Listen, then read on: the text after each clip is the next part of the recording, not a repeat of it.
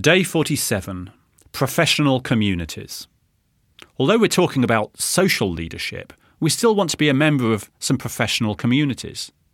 These are ones that often bring people together with similar roles or interests. Are you a member of any professional communities at the moment, accreditation bodies, or maybe a group that exists around a conference? Look at the communities that you've listed so far and think, are any of them professional bodies?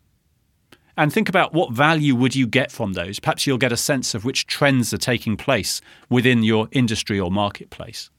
You might find that you're a member of too many professional bodies. Do they give different perspectives, or are you guilty of confirmation bias? Are you just subscribing to more professional communities that just reinforce your current view of the world?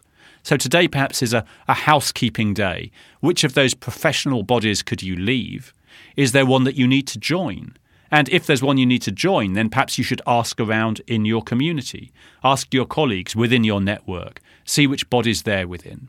There's a certain reassurance from being in the same body as everybody else, but there's also a certain risk to that if you don't counter it with communities that you have less in common with, communities that can give you different viewpoints. So today, consider your professional communities.